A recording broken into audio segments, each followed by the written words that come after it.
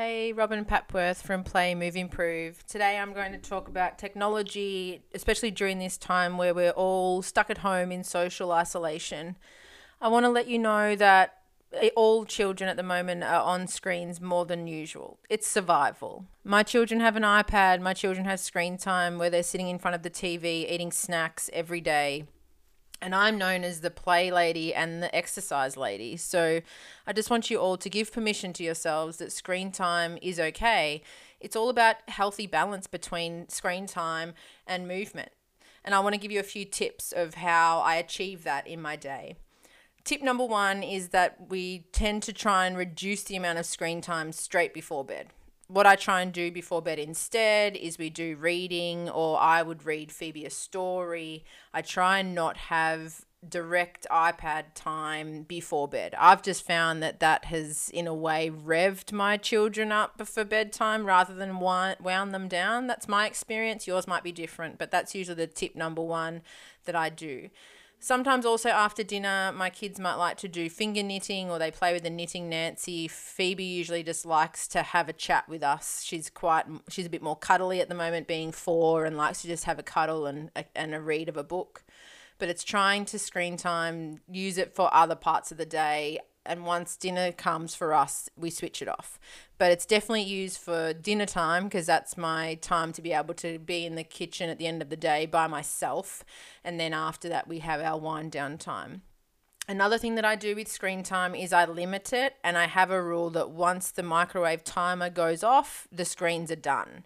It took away that arguing, or what you used to say was, "Oh, I'm just doing this," or, "Oh, I'm just doing that." It just took away that, in that if you want your screen time, you want your iPad or you want your smartwatch, then once the microwave timer goes off, then screen time's done.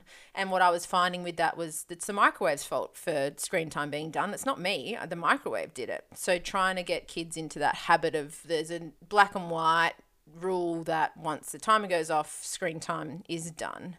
I tend to do it in 20-minute to an hour increments. Of course, sometimes when I'm really overwhelmed, especially in the early days of the pandemic, I was really overwhelmed. And for those days, it was a little bit longer because I just didn't know what to do. And I was trying to develop timetables and priority lists and to get myself ahead.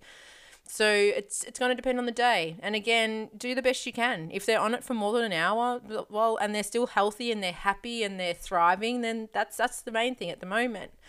What I mainly try and do is with homeschooling, if they're doing any learning activities that has to be done for school or kindergarten, I get them to move before they start that activity. Reasons for that is we know that our brain is fueled by oxygen, and when we're sitting in front of a screen, where our body's not getting the oxygen, it's getting obviously the oxygen that it needs, but in my opinion, it doesn't get the oxygen that it really thrives off. So I get the children moving, all of my kids move just before they have their online Zoom meeting, or just before they have to do a worksheet or a project that I've set for them. So moving could be, we do my exercise mats and my yoga mat. They'll go from start to finish on that. They'll do a yoga video. They don't like to look at my videos on YouTube, but they like to look at other people's yoga videos on YouTube. They might go for a run outside. We have a big driveway. We do a few laps of that. They might go and do the monkey bars outside. Sometimes we just put 2 songs on and dance to it silly in the kitchen, and then that's their movement. But the goal is to get more oxygen around their body by letting them huff and puff for at least, I say, 2 to 5 minutes is great. And then we can focus on our learning task rather than trying to go from sitting really still on our screens to try and focus on a worksheet or try and focus on a project. The brain just doesn't do as well in that situation compared to if it was to be moving. So that's my other tip. The other tip I also do is be mindful of the movements that we're lacking in more screen time and compensate for them. For example, when we're on our iPads more than we would typically be, or when we're watching TV more than we would typically be, the head and the eyes aren't moving as much. So our eyes aren't tracking around as much. Our eyes aren't following the movement of our teacher, or our eyes aren't in the playground looking around for a ball or looking around for our friends. So we need to add more eye tracking, or what it's called visual tracking, into our daily activities. How we're doing that at home is we're just doing lots of balloon tapping. So we're tapping a balloon back and forth so our eyes are tracking where the balloon's going. We're also playing lots of indoor soccer, so our eyes are tracking where the soccer ball's going. Also, we're doing lots of sort of mazes. So if you can imagine, it's hard on a podcast, but if you imagine you hold a muffin tray up a baking tray up, and you put Play-Doh little traps. You make traps on the muffin tray, I'm really not doing well with my words today, on the baking tray, and you move a pom-pom or a marble through the little Play-Doh style traps that you have. It's a little bit like a old school arcade game where you're trying to get the pinballs through. I try and do that because when we're making mazes or we're making marble runs, we're encouraging visual tracking. Another thing that I also try and do is a lot more head movement, because when we're keeping our head still on our screens, we're not using our vestibular system. So the vestibular system is the system in our inner ear. It's what we need to be able to balance and have spatial awareness. So I do a lot more head movement. So lots of our yoga positioning is where we're upside down, or I will deliberately put the kids' favorite toys in a floor position, so they'll have to look down at the floor to get their Lego and then take their Lego back up to the couch, or whatever we have to do to get the head to move. Our favorite one is tunnel ball. So playing the game where you line up in front of a line and you take a ball from the first person, push it through the legs of other people until you get to the back and go round again.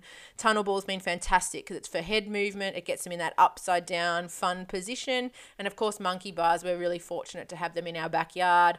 Lots of swinging and lots of monkey bars to get the head movement that they're lacking when they're in screen time. Hoping you've gathered from today's podcast that it's not about getting rid of screens. Screens is our survival at the moment. Screen time is what is allowing my business to keep running. It's what's allowing me to refuel myself as I sit and have a cuppa and read a book. If I didn't make use of the amazing technology that we have now, I don't think our pandemic in the digital age would be as successful as what we've all been able to manage so far. We know that our kids are going to be on laptops and screens more as they're now doing online conferencing with their teachers. Teachers, if you're listening, please just add head movements into your conference.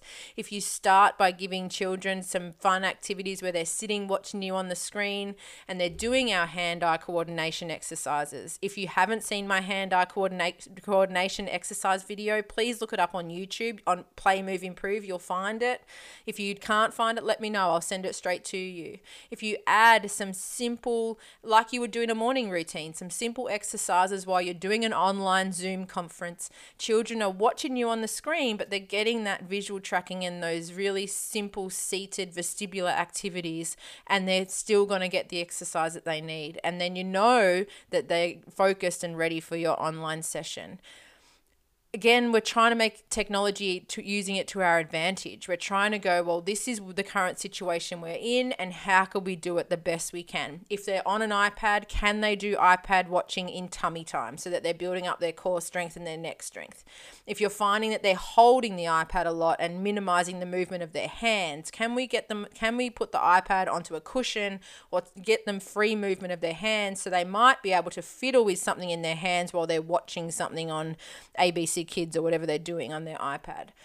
Being mindful of where they're currently missing, the movement that they're missing. They're not able to play on the playground with their friends. They're not able to play on a big basketball court like they usually would. How can we add that into the home? By kicking around a soft cushion as a soccer ball, by throwing scrunched up pieces of paper in the bin. Anything that you can replicate at home, please do. And please know that we're all using technology. It's not, usually I would say let's try and limit it to less than 20 minutes a day. That's just not not possible at the moment. So let's do the best we can. If you need any more ideas of how we can keep our kids' eyes, head and body moving, please feel free to reach out on social media. Play, Move, Improve on either Facebook or Instagram. I'm always there, ready to help. We're here in this to help each other. We're in this for a few more weeks by the looks of it. So let's try and gear our kids up to be able to get the most head movement and the most action of their eyes as we possibly can. And of course, make use of those screen times to keep your sanity, and make sure you're also filling up your own bucket by giving yourself self-care. I do hope you've enjoyed this episode. Please share your comments and questions whenever you need. Stay safe, stay well, take care. You have been listening to Robin Papworth, exercise physiologist, developmental educator, speaker, author, mum of 3, from Play, Move, Improve.